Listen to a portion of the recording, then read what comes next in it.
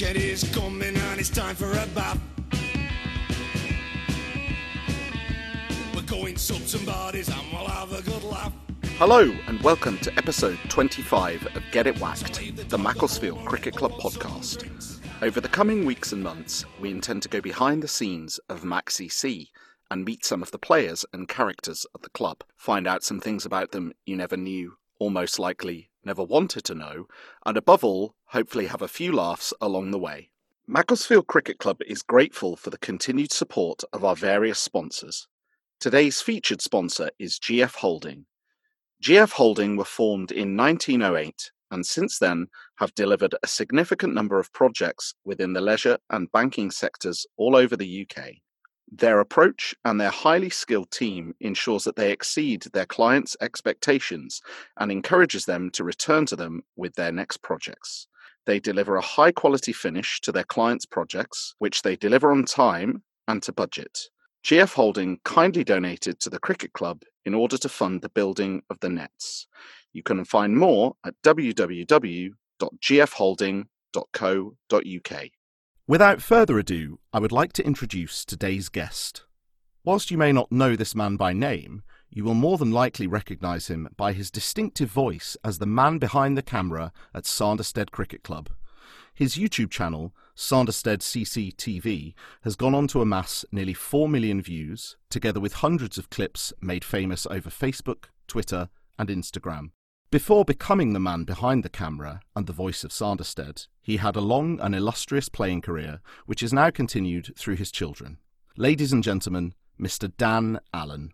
Dan, how are you? I'm very well, Miles. 4 million views. I didn't know that. Yeah, well, I had a little look on your YouTube page and there it was. I think you're at 3.89 or something like that. So there you go. Wow, bonkers. Quite an achievement, I have to say. Yeah, no, it's a crazy thing. It's a crazy thing. Well, no doubt we'll get on to talk about, YouTube and being the man behind the camera. But a few questions before we get to that. The first is, how are you dealing with the lockdown situation that we find ourselves in? Really, really enjoying it. Apart from anything, I work from home anyway, so work-wise, it doesn't really have much impact on me. I miss going up to town sort of once a week and having a walk around up there. But in terms of cricket, obviously, there isn't any, so that's massively disappointing, and I'm sure everyone feels the same way. In terms of sort of creativity and doing the channel and that kind of stuff, I've had to work with what I've got, so it's all about recycling old stuff, and that's been really, really good fun. I'm recycling or making new content out of old material, and people seem to love it. I'm getting a lot of really, really positive messages from people saying how this stuff is helping them through a lockdown devoid of cricket. Yeah, I can certainly relate to that with the podcast that we're running now. One of the main reasons it was born really was as the start of lockdown, and it soon became pretty clear we weren't going to be getting much in the way of cricket, and the inspiration was there really to just sort of bring a bit of cricketing joy to various members of our club, and as I said to you, privately, it's kind of gone on to expand a little bit, and I'm thrilled to be able to kind of now feature some people from further afield. And as I alluded to in your introduction, you certainly are a distinctive and sort of well-known voice now, thanks to Sanderstead CCTV. Yeah, no, thank you. It's a strange thing. I never imagined in a million years that it would achieve the sort of numbers and the following it has. I've never thought of my voice as distinctive. I think what it is, it's just an amalgam of the people I listened to when I was growing up on Test Match Special. So you can get a hint of sort of Aggers and Gower and Johners and Blowers and all those guys, but it's not deliberate. I think it's just there by osmosis. Anyway, the main thing is I'm just delighted that people seem to like it. You mentioned obviously the fact that you work from home. Do you want to tell us what you do when you aren't sort of filming or editing for Sanderstead CCTV? Well, yeah, I've co-founded with 3 partners a youth careers platform called sortyourfuture.com, and we're going to launch that later this year. Well, it's out and available now, but we're going to sort of do a proper marketing launch later on. But what it's about is it's about helping young people to discover the sort of jobs and careers that might be right for them based on their attributes and their hobbies and interests rather than their academic qualifications. So it's more about discovering your purpose, and the sooner you can do that, as a young person, the better your life is going to be. So it's a very worthy project, great fun. My partners are fantastic, and it's a really, really good product. Sortyourfuture.com. There, nice little plug there you've teed up for me, Miles. Thank you. Oh, what can I say? I'm nothing if efficient when it comes to plugs. Now, moving on to talk about some cricket here, Dan. I think that's what we're here to do. What would you say your earliest cricketing memories are? Wow. Well, I was born and brought up in a village called Great Glen in Leicestershire, into a cricket nut family. So my dad played, his brother played, and my dad was the groundsman and one of the sort of stalwarts of that village cricket club. And so it was in the blood. Earliest memory, it'll be so early. I was always had a bat in my hand or bowling a ball or whatever. I think my first game would have been, we had a sort of, junior cricket wasn't quite as advanced then as it is now, so you didn't have sort of under 8s and under 9s and that kind of stuff. I was probably about 10 or 11 when I played my first proper game of cricket. But yeah, it's great fun. Lovely village, lovely club. I need to go back there at some point. And how did you kind of find your way to Sanderstead, if you like? Great question. So I went to University of East Anglia in Norwich in 82. And the guys that I played with there in the UEA team, 2 of them played for Sanderstead. So when I left uni in 85, came down to London, got a job, and needed a club to play for. And they said, well, look, why don't you come down to Sanderstead? So I did, played my first game in the summer of 86 and been there ever since. So this is, I think, my 35th year at the club. And the rest, they say, is history, which is an often used phrase, but I think probably quite appropriate in this context. So I think now is a good time to sort of bring in Sanderstead Cricket Club and the old sawmill, and perhaps you can just sort of tell us quite broadly about the club itself and things like that. Yeah, so the club itself was largely established, in 1881, I think, is the when it was formed, although there's, inevitably there's sort of debate and stuff about it, but it's 1880s, and it sort of largely revolves around the Sherlock family, and they moved the cricket club, Sanderstead Cricket Club, to the old sawmill in, I think, the 30s or 40s. I'll get chastised by one of the Sherlocks for not getting this right. And because the Sherlock brothers owned this, or grandfather now, whatever, a senior Sherlock owned the plot of land that is now the old sawmill. And they set up a trust, which basically said that land can only ever be used for cricket purposes whilst the game of cricket is being played anywhere. So it's a protected piece of land. We're very lucky to have it because it's also a lovely ground. A lot of people look at it on the video and say, oh, it's tiny, it's small. And it is a small ground, but it's not too small for proper club cricket. The telephoto lens makes it look a lot smaller than it is. Yeah, it's got a long history, the club. We've always been a sort of village club that's tried to punch above its weight, and we've certainly done that in the last half a dozen years or so. And do you want to tell us sort of the team structure that you've got there? I believe you've got 2 grounds, haven't you? We do. So we use the Sanderstead Recreation Ground as our second ground, which is just a sort of 5-minute walk away, if that. We have 4 league teams on a Saturday. So the 1s and 2s alternate and play at the old sawmill. The 3s and 4s play on what we affectionately call the Rec. And then Sunday we have a Sunday 11, but we also play in the Surrey Trust League, which is a development league which mixes up sort of senior first and second 11 players with sort of junior players who are just sort of branching out from junior cricket and moving into adult cricket. It's a brilliant format. Is this a sort of thing where you have to have X players above and below 25 or 21 or whatever it is? Yeah, so I think you've got to have 8 players below the age of 21, of which 4 have got to be under the age of 18. I see. And it doesn't matter which team they come from. So you can have your 3 or 4 best first team players, and then you can have sort of 7 14-year-olds if you want. And actually, I think we've kind of done that a couple of times, and it's great. The first team players love it because they really are seeing and playing with junior players that they wouldn't otherwise play with, and obviously the lads really love it playing with people who are, in many ways are their heroes. Am I right in thinking that you've actually won that the Surrey Trust League in previous years? We entered it in 2014. That was our first year, and we won it. We were, and actually, I captained the first ever game against Purley in, I think, May 2014, and we won it that year. I didn't play any more games. We it was too much hard work. God, it's they're a lot younger than me, and we won it in that year. We beat Guildford in the final. We were playing Div 5 of the Surrey Championship. Guildford were a Premier League club, and they had Will Jacks was playing for them in that game, who now plays for Surrey, and I think they had about 3 or 4 Surrey junior players, and we had no one really. And we won a low-scoring thriller. And I didn't have my camera with me. James, my son, was playing, but I didn't have my camera with me. And it's my biggest regret. And it's actually sort of that missing that game is probably the thing that made me think, right, I'm going to film. I'm now going to film games. I can't have us playing in a momentous game like that and not having it recorded. But luckily, the lads repeated the feat, and 2015 we won it again. In fact, we were unbeaten in 2 years in that competition. It's been all downhill ever since. No.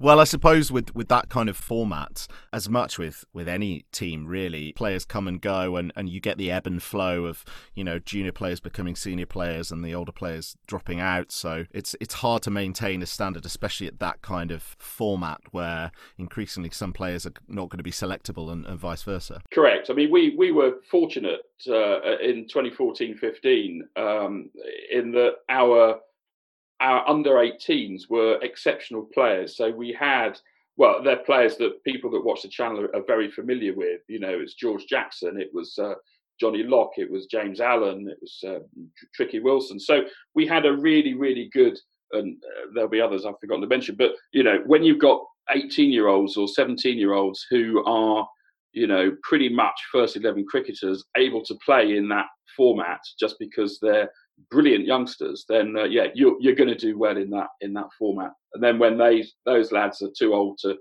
qualify, as it were, and you've got to have youngsters, then if you haven't got the same quality of youngsters coming through, then you won't do as well. But it's a brilliant format. Now, you've mentioned some of the sort of more well-known first-team players for people that watch the channel, as you say. But like every cricket club, there are always some very entertaining characters. Are there any you'd like to tell us about? Oh my. We've got we've got quite a few. I mean, Lord Hanley, Edward Hanley, who's our Sunday umpire. He's been at the club for decades. Wonderful guy. He's actually and he umpires with a shooting stick, sort of toddles off to square leg. Brilliant raconteur. Got some great stories. He's late 80s now, and long may continue. So there's Lord Hanley.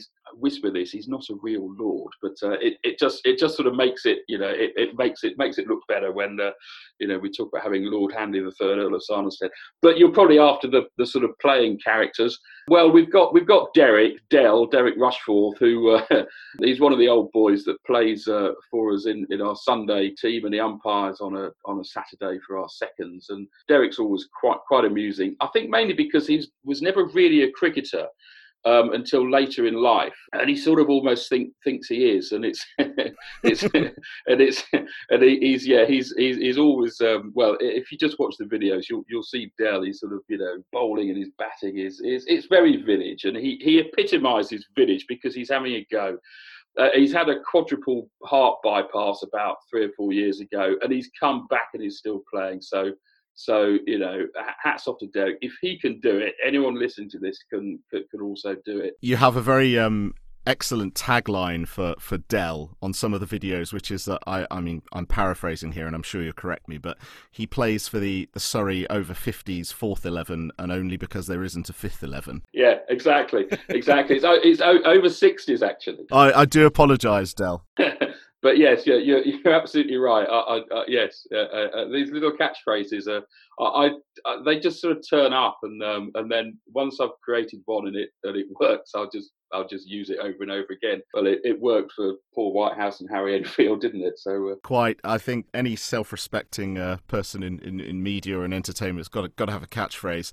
Mine seems to be "It's fair to say" or "Moving swiftly onwards," which very good. Lots of the lads at the club give me no end of stick about. In fact, a few of them have suggested that we ought to have a drinking game revolved around one of the podcast episodes, because apparently I repeat certain things so frequently that it would be a fantastic drinking game.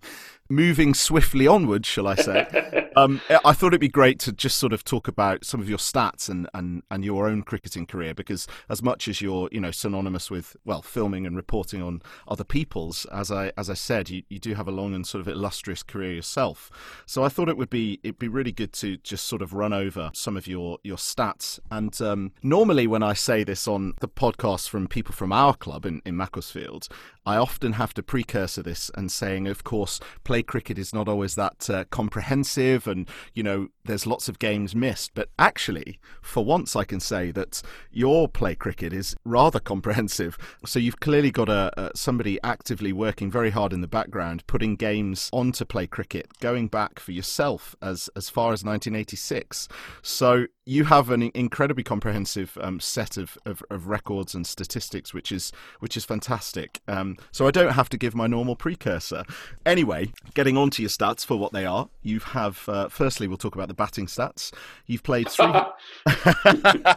I knew you'd laugh about that, but you've got to save the best for last. You've played 379 games with 219 innings, 83 not outs, scoring 1,173 runs with a highest score of 61. And I will move very swiftly onto the bowling, because I think it's fair to say you very much consider yourself a bowler. Yes. Yep. So you have bowled, here we go, 3,897.1 overs with 666 maidens, 739 wickets with a best of 8 for 23, including 37 5-wicket hauls. Now, I thought it'd be really great, Dan, to maybe talk about your best bowling. Now, this is going back a little way, but do you remember much about that game, 8 for 23? Well, you know what, Miles? I don't. I've got a terrible memory for games. Some games stick in the memory, but most of them don't. I mean, I hate the way this might sound, but I did take a lot of eighthers. I think I've got about 8 or 9 eighthers, and this one was a second 11 game against Brooke. I looked at it earlier when I saw the stats that you're looking at, because they've only just recently been compiled by Patrick Sherlock, one of the Sherlock lads. He's just turned 60, but he's our third 11 umpire. So well done to Patrick for doing these. And there are still some missing, so it's not that complete. That's not Patrick's fault. It's because we haven't got the books. But so I reckon I'm about 150 wickets light. But hey ho, I'll take what I've got. But yeah, I can't really remember this game, but I can see that I came on third change. So the 4 bowlers that came on before me had managed to get 2 wickets between them, and then I think when I came on, only 1 wicket, and then and then I got it. So all I can say is I don't think they were very good, because me taking 8 for 23 is it shouldn't happen that often. I'm just looking through some of your other stats here, and as you said, you do have rather a few eighthers. I think it's 8 or 9, as you say, and in fact you took 3 eighthers in one season. But I can see an 8 for 24 in a first team game. I don't know if you remember anything about that. That's from a little bit further back. That's 1998. Yeah, 98. I think that was against Woodmansterne. It was indeed, yeah. Woodmansterne, for anyone that remembers the one-off play Outside Edge, that was filmed at Woodmansterne Cricket Club. So local rivals just down the road. We still play them on a Sunday, although we're not in the same league as them anymore. And they were always a tough team to play. They had some very, very good players in the side, and if you got wickets against Woodmansterne, you knew you'd bowled well. I mean, their opening bat, Ray Turner, and his son, I think Danny Turner, they were fantastic players. And I think Ray always opened the batting, always got runs against us. And I think I got him out in in that game. Well, 8 for 24. I got most of them out, but really, really pleased with that one because we didn't always beat Woodmansterne. Tough side. No, and I think it's key to point out that was a first team game, and that was in the Surrey Championship Division 3. Just to give you the full stats, you bowled 15.1 overs, 7 maidens, 8 for 24. Wow. And again, in that particular game, you actually bowled second change. So the chaps that came before you, didn't get the job done, but you did. Quite usual. If we in the field first, then obviously someone has to come on and take the shine off the ball, and I think we bowled first in that game. If we bowled second and got a half decent total, then myself and my spin twin partner Chris Aishliman, who's taken something like 1,300 wickets. And one of the he's actually the chap that brought me to the club. I was at university with him. Yeah, me and him would quite often open the bowling if we were bowling second. Well, it's funny you mention him. I think the last thing I was going to sort of talk about was the sort of overall leading wicket takers for Sanderstead. And as you mentioned, Chris Aishliman features second on that list, and yourself, you're at number 6. Although you have given a little caveat that you're light about 150 wickets, so maybe that pushes you up to number 3. Who knows? It would be nice. I doubt it. I think if I can get above Shep, that would be great. But that would be finding scorebooks in order to do that. And that, of course, I mean, Shep he packed up not long after I started, so Shep might not have that many many wickets left unrecorded, as it were, but I think I got a few. Long-term listeners to the podcast will know that former guest and club celebrity Pete Langley has been running 100k in a month for charity.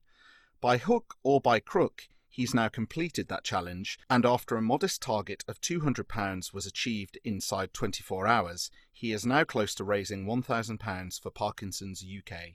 He would like to thank anyone from the MacCC community who has donated. No matter how big or small the donation, each one is appreciated hugely. The fundraising webpage is still open by searching Langer's 100k on justgiving.com, and if anyone was holding back, not believing he would do it, donations are still welcome. Now, I know you're very proud to say that 2 of your children now play at Sanderstead. Do you want to tell us firstly about Lucy and then obviously about James as well? Yeah, or maybe could I do it the other way round, probably? Yeah, please do. Because it's in chronological order. I mean, James, I remember he's 22 now. And I remember the Ashes, the 2005 Ashes, he was 7. And we were watching it together, and it was one of the best Test series of all time, and he was utterly fascinated by it. And he was watching Shane Warne bowl, and he said, "Daddy, look." He took me out into the garden and said, "Look, this is what Shane Warne bowls," and he bowled a perfect leg break, and then said, "Daddy, he sometimes bowls this other ball," and he just bowled a googly. I thought, blimey. So he that got him the bug, and I think he got a lot of kids watching that series really got the bug for cricket. And he then sort of went and played a bit of county age group stuff with Ollie Pope and Sam Curran and Amar Verdi and all the guys that are now playing just come through from that year in Surrey. But yeah, he's more of a sort of party guy and prefers having fun and having a drink than doing the hard work to make his cricket better. But he's a naturally gifted player. He's a sort of medium fast sort of opening bowler, swing bowler, and a very aggressive slogger, really. But no, a sort of cultured slogger.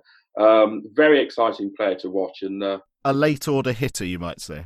Yeah, well, he can come in sort of he's a 6, 7, 8, great to watch. And then Lucy, who is 6 years younger than James, she's 16, and she just loves the game. She's sort of quite sporty anyway, plays netball and the stuff that the girls play at school. But they didn't play cricket at her school, and so she joined Sanderstead, where we don't have a ladies team, but she plays with the under 14s, under 15s, and whatever age group she's in, and she's the only girl that plays regularly in that age group. She absolutely loves it, and then she plays in our Sunday team, and is probably the sort of straightest bowler that we have in our Sunday team. Probably because everyone drops catches off her bowling, so she knows to get wickets, she's got to bowl straight. But actually, what she will become, I'm convinced of it, is a pretty good opening bat. She's very patient, very determined, and is sort of building up the skills necessary to I think do pretty well and pretty soon get in our sort of third team league team on a Saturday in a couple of years' time and be the opener, possibly. Fantastic. Well, it's good that you mentioned that, because they have actually opened the batting together on a couple of occasions with partnerships, I believe, of 70 and 94. I think one of them was an unbeaten stand, wasn't it? Yeah. But do you remember much about either of those games? I think they're both on film, aren't they? Yeah, I remember them very, very, very, very fondly. A huge, proud moment. The first time we played Sutton in a Sunday game at the end of last season, and James, as usual, was massively hungover. And Sutton had batted first. It was a 40-over game. They got something like 206 or something. And the skipper, it was Derek actually, the skipper said, James, Lucy, can you open the batting? And Lucy was sort of a little bit, worried about that, as indeed was I, because Sutton are a proper club. They take their cricket seriously, whatever level they're playing at. And they opened up with a couple of proper opening bowlers. And Lucy just sort of stood there and blocked it out, which blunted their attack. Both these bowlers bowled their quota of 10 overs, and Lucy was still there. She'd been hit. She got a horrible bruise. But yeah, she only got 7. But put on 70 with James, who obviously could look after himself in those situations, and laid the platform for the ultimate victory when the middle order guys came in and knocked it off. Great game of cricket. Very, very good. And what about the 94 stand between them? So that was against the Cricket Society, I think the weekend after, the Sunday after.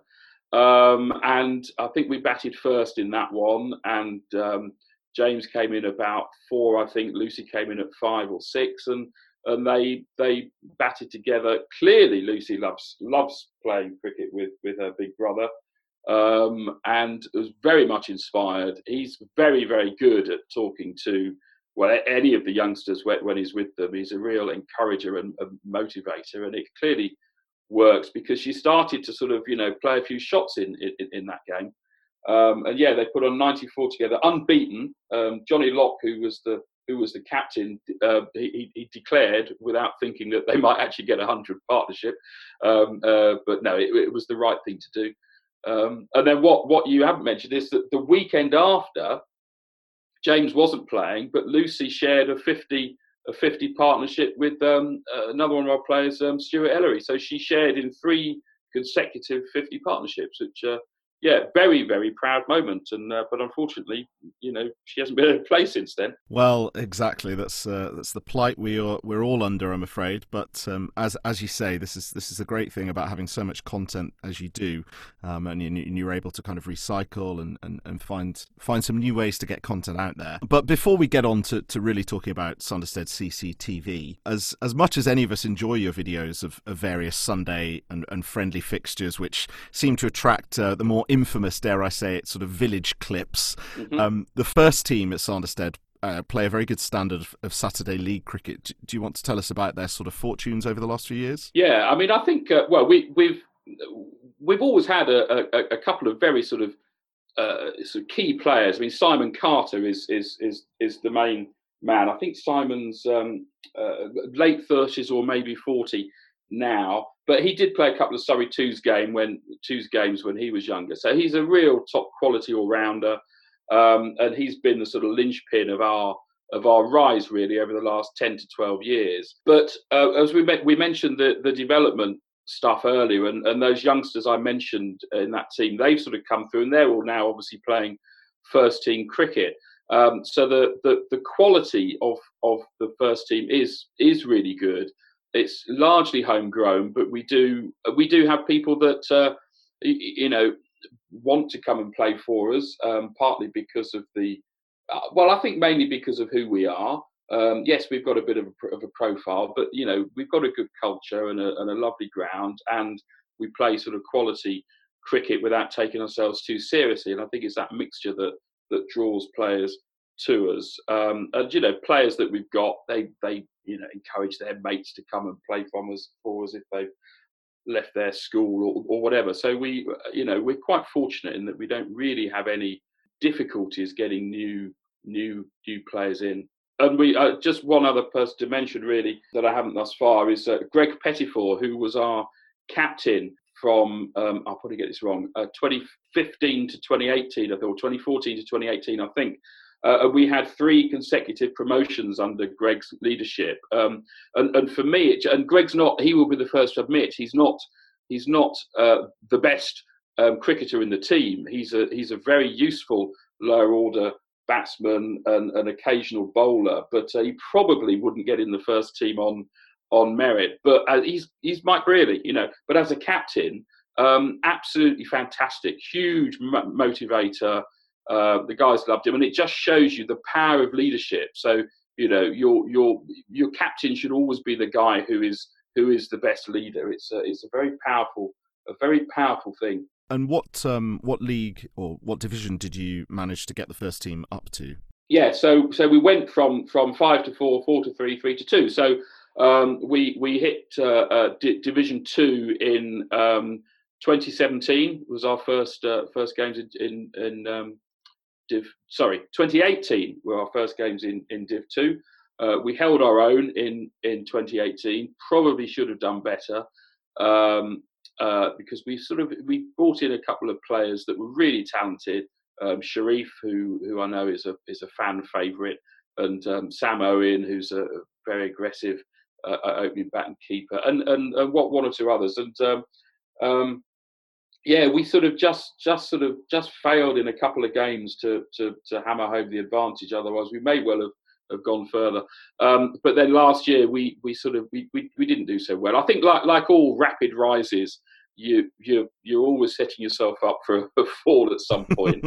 Last year it kind of went wrong a bit. But we lost a couple of players, we're going to bounce back. Now, obviously, you've made mention of lots of really great matches and occasions and performances over the years, and as you say, and as we are all aware, a lot of these are now sort of viewable and archived on YouTube and various other platforms. I suppose my next question is really to start talking about sort of Sanderstead CCTV, as you call it, and I think my first question would be sort of tell us about the birth of Sanderstead CCTV. Well, it was a complete accident, really. So I mentioned earlier that I'd sort of regret not being there for when our dev team beat Guildford in the 2014 Trust final. And that kind of made me think, okay, well, look, 2015, I'll film some games. I filmed a couple of games in 2015. Just go back a little bit. I mean, I'd always sort of filmed James, when he was playing sort of junior cricket and school cricket and stuff, but not full games, just him, batting and bowling for him to look at. But 2016 and 2017 was sort of the first seasons that I actually filmed quite a few of the first 11 games and the development 11 games. Not many, but about sort of 5 or 6 in 2016 and a few more in 2017. And I thought, well, what can I do with these games? I've got them on film, and the lads need to see them. So I just worked out how to start a YouTube channel, put them up there, just so the lads could see them. And then I discovered, or I looked at the stats and saw that one game had got 1,000 views, and I thought, well, that can't be right. I know, James or George or whatever did well in that game, but they won't have watched it 1,000 times. So I thought, well, this is a thing. So I'll take it a bit more seriously. 2018, we started the season in 2018. I thought, well, look, we can turn this into a thing. We've got a few subscribers. Let's see. We had to get 1,000 subscribers, I think, to take us to the next level in YouTube land.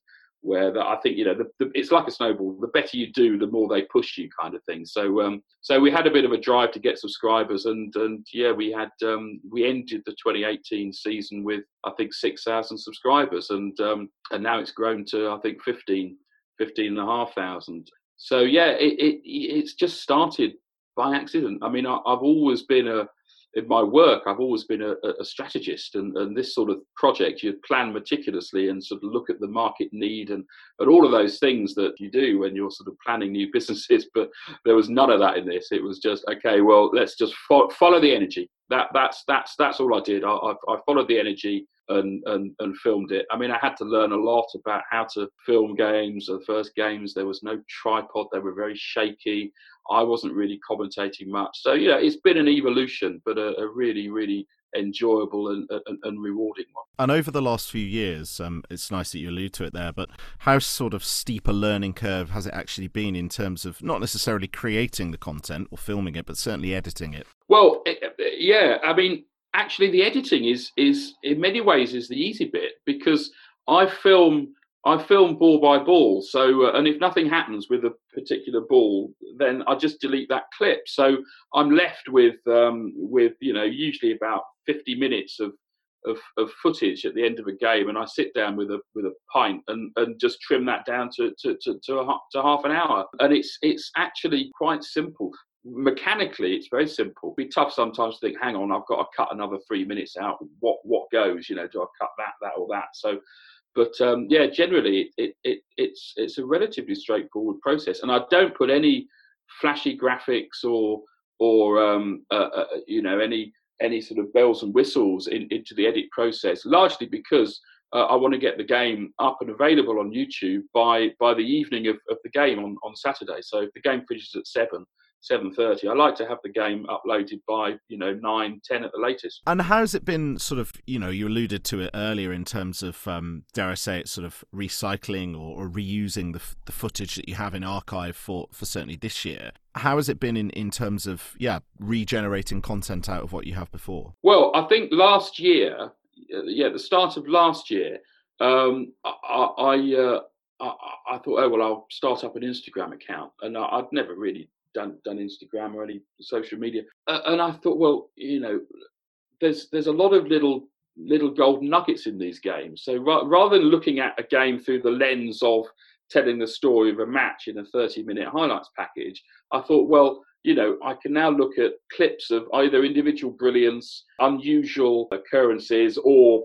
Derek falling over. So you have those sort of three sort of groups of clips, really. And I just started to watch the games that I had back through, but looking through this lens of, right, I'm now looking for sort of 10, 15, 20-second clips, and there's loads of them, and I try to put out 3, 4, or 5 a week, and it works. Well, your clips, as I mentioned, have kind of been featured all over lots of different accounts, not just your own, and especially on things like Instagram and Facebook and Twitter, and people like Cricket Shouts and Cricket Memes and Village Cricket and all these sorts of different pages that are using your content.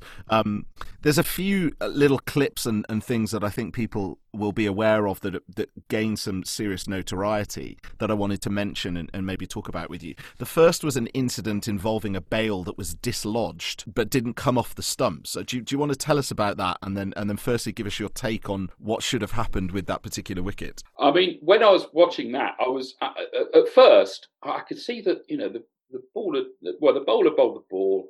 It was a left-hander batting. He played and missed outside off stump. Keeper was standing up, and the ball hit the stumps. But and Sam was the keeper was sort of looking down, and he just obscured my view.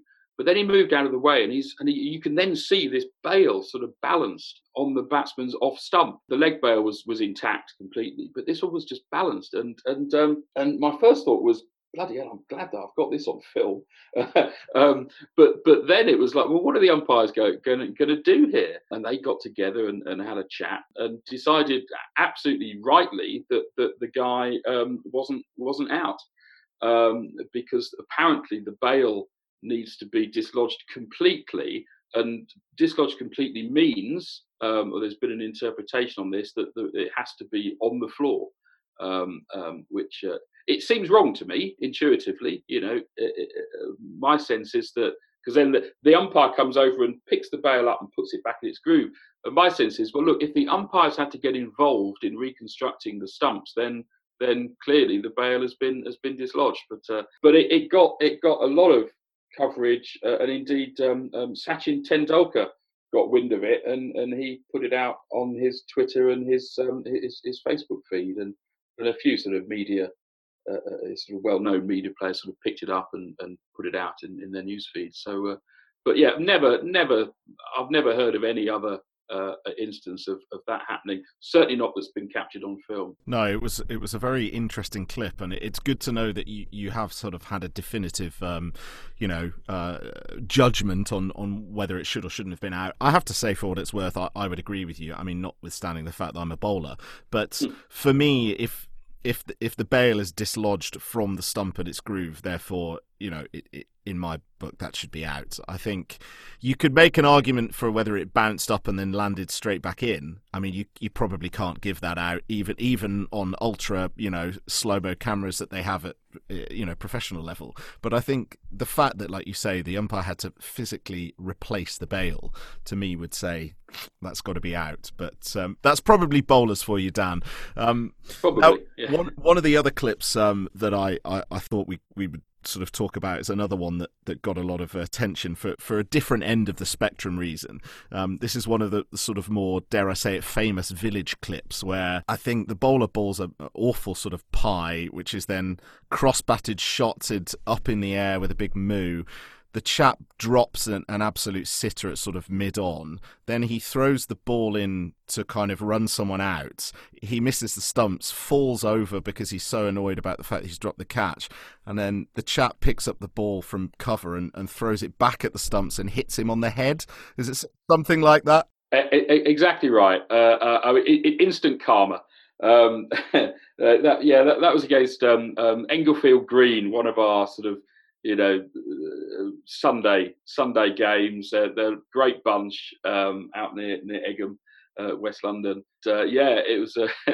This is their captain. He dropped about 3 or 4 catches in that game. And I think he's well known for dropping catches. And this one, it was an absolute sitter. And then this comedy of errors took place, and once again being there to capture this, because if you described it the way you've just described it, people are saying, "No, that wouldn't have happened. That's ridiculous." But it's on film, so we know it happened. And as I say, I think it's probably one of those clips that gets reposted across various other people's sort of social media and things like that. So it's it's a very, very good clip, I have to say.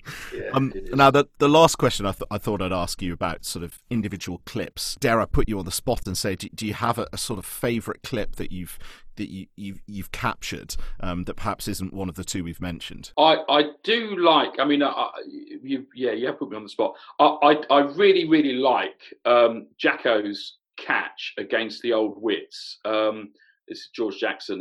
He's fielding at sort of deep mid wicket, and Guy hits the ball up in the air, and Jacko's one of the most athletic fielders you could ever see. He sort of runs in. No, he's not at deep mid wicket. He's at sort of normal sort of mid wicket, wide mid on, and he's sort of running backwards, and he takes this amazing one-handed catch over the back of his head, kind of thing. And I love it because I know that when the ball goes near George, I know it's going to be caught, so I can have supreme confidence in my commentary about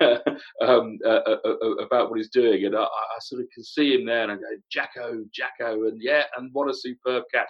So it was the whole thing, really. It was an important catch in the context of the game, and it sort of just shows off the real quality, the quality moments that you can get in cricket at our level.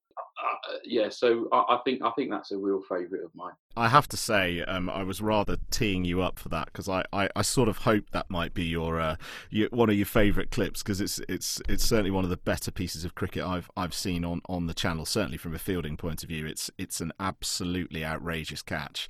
It's sort of Paul Collingwood-esque, diving backwards behind himself, sort of over his head, but obviously in the deep rather than at backward point. It's a very, very special catch. So I'm glad I managed to tee you up for that one, Dan. Now moving on, just to talk about sort of perhaps some of your aims for the future of the channel and things, and how you'd like to see it grow and develop. Well, I would like as much as anything else, I would like to encourage other clubs to try and do a similar thing.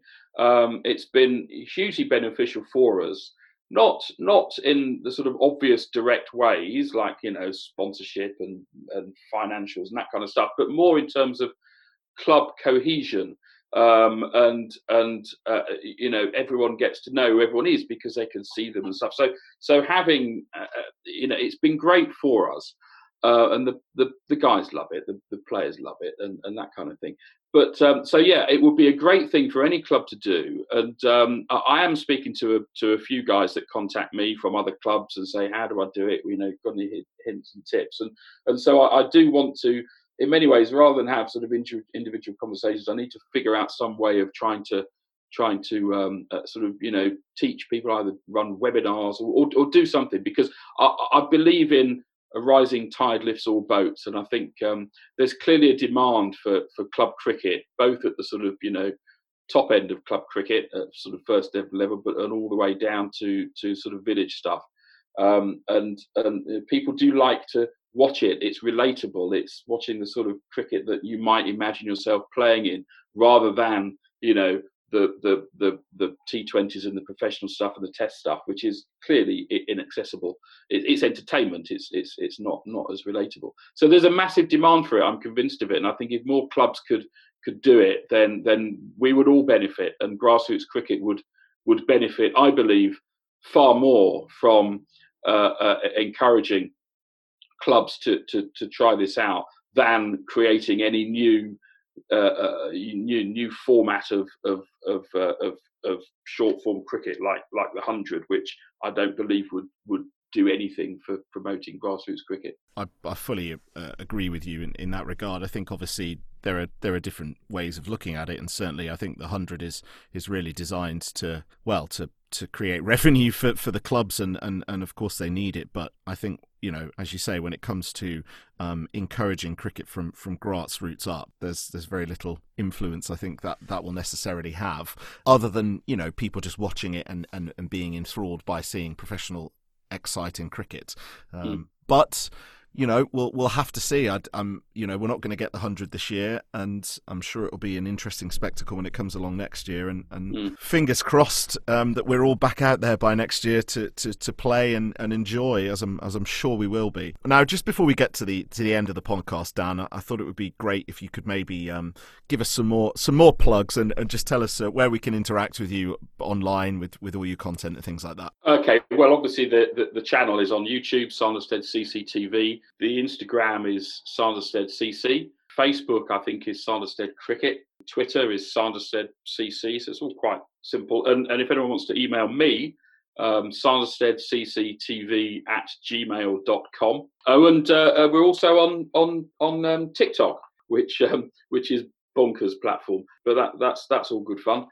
I really just mirror what happens on Instagram. So that's the. I think I've captured everything there. Yeah, I think you've done a very concise job of all the plugs. So well done. Now, lastly, before we get to the end, just tell us about your sort of aims for, well, dare I say it, this season and certainly for next season for Sanderstead. Well, obviously I sit on the committee, so I'm sort of involved in whatever decisions we take. Obviously, we can't do anything until we're allowed to. We're ready to go at a week's notice.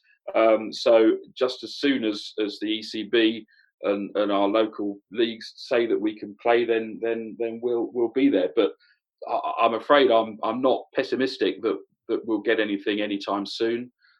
We can start training as groups of 6 now, which is great. But when we'll get our first game in, I do not know. I just hope that we can get some friendly stuff going in August and September, because apart from anything else, we want to play, we want to get people in the bar, we want the lads to be doing their thing. Personally speaking, I want to film some new cricket rather than edit this archive. It's not quite flogging a dead horse, but it's sort of stretching a rubber band further than it needs to be stretched. So yeah, I really want to get out there and film some new cricket. Other than that, obviously, we need to all clubs are suffering financially.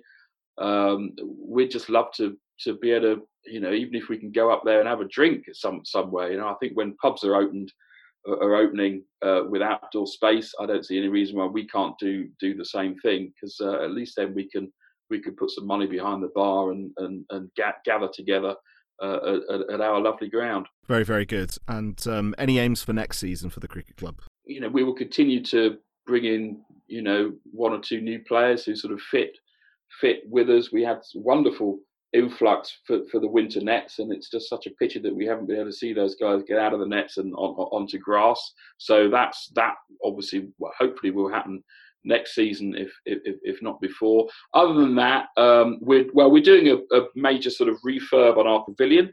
So that's sort of in progress. So we'll have the ground will have a slightly new look, certainly inside the pavilion, and it'll be a little bit noticed outside. I will no doubt feature that when the time's right. Otherwise, there's not a huge amount that we can do because we've got such a small space. We don't own the second ground, but we'd like to improve that. It has got a bit of a reputation for being let's say a bowler friendly track. You and I would love it, Miles, but we're working on that, so hopefully we're going to make that better. And we do want to continue. We've got a very good Colts set up, and we obviously want to continue that. And we want to start up a ladies section. If not next year, then the year after. That's definitely one of the things on our radar.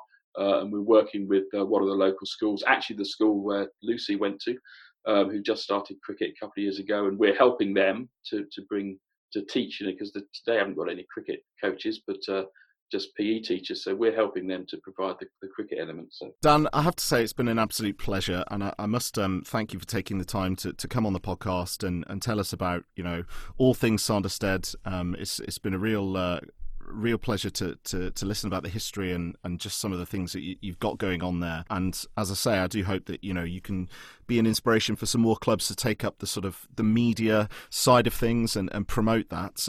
But before we wrap the podcast up, have you got any closing remarks you'd like to make? Well, other than thanks very much, Miles, and what you're doing is great, and I hope it continues to build. And I've never been to Macclesfield, so at some point I would really like to. I've heard it's a lovely place. It's so either we try and sort of slot you in on a tour or something, or if I'm ever in the area and you're playing cricket, I'd love to come and film a match. I know all the players would be very keen for that, and I'd certainly take the opportunity to extend the olive branch to yourself and anyone from Sanderstead. If you're ever up here, get in touch, and we'd be happy to give you the tour of Victoria Road and show you around Macclesfield. Would love that. Fantastic. Well, Dan, thanks so much. It's, as I say, it's been an absolute pleasure, and look forward to catching up with you soon and speaking to you in due course. Brilliant. Thank you, Miles. Thank you for your continued support of the podcast. Since the debut episode 12 weeks ago, we have amassed nearly 4,000 unique downloads from 12 different countries, including one very dedicated listener from Sweden. To say the podcast has developed quicker than I thought it would be an understatement. As such, I would like to offer listeners the opportunity to become more involved with the podcast by becoming Patreons. The podcast is currently self-funded, and with your help, I would like to continue to develop the quality and content. For anyone interested in this, please visit Patreon, that's patreon.com/getitwhacked. Thank you.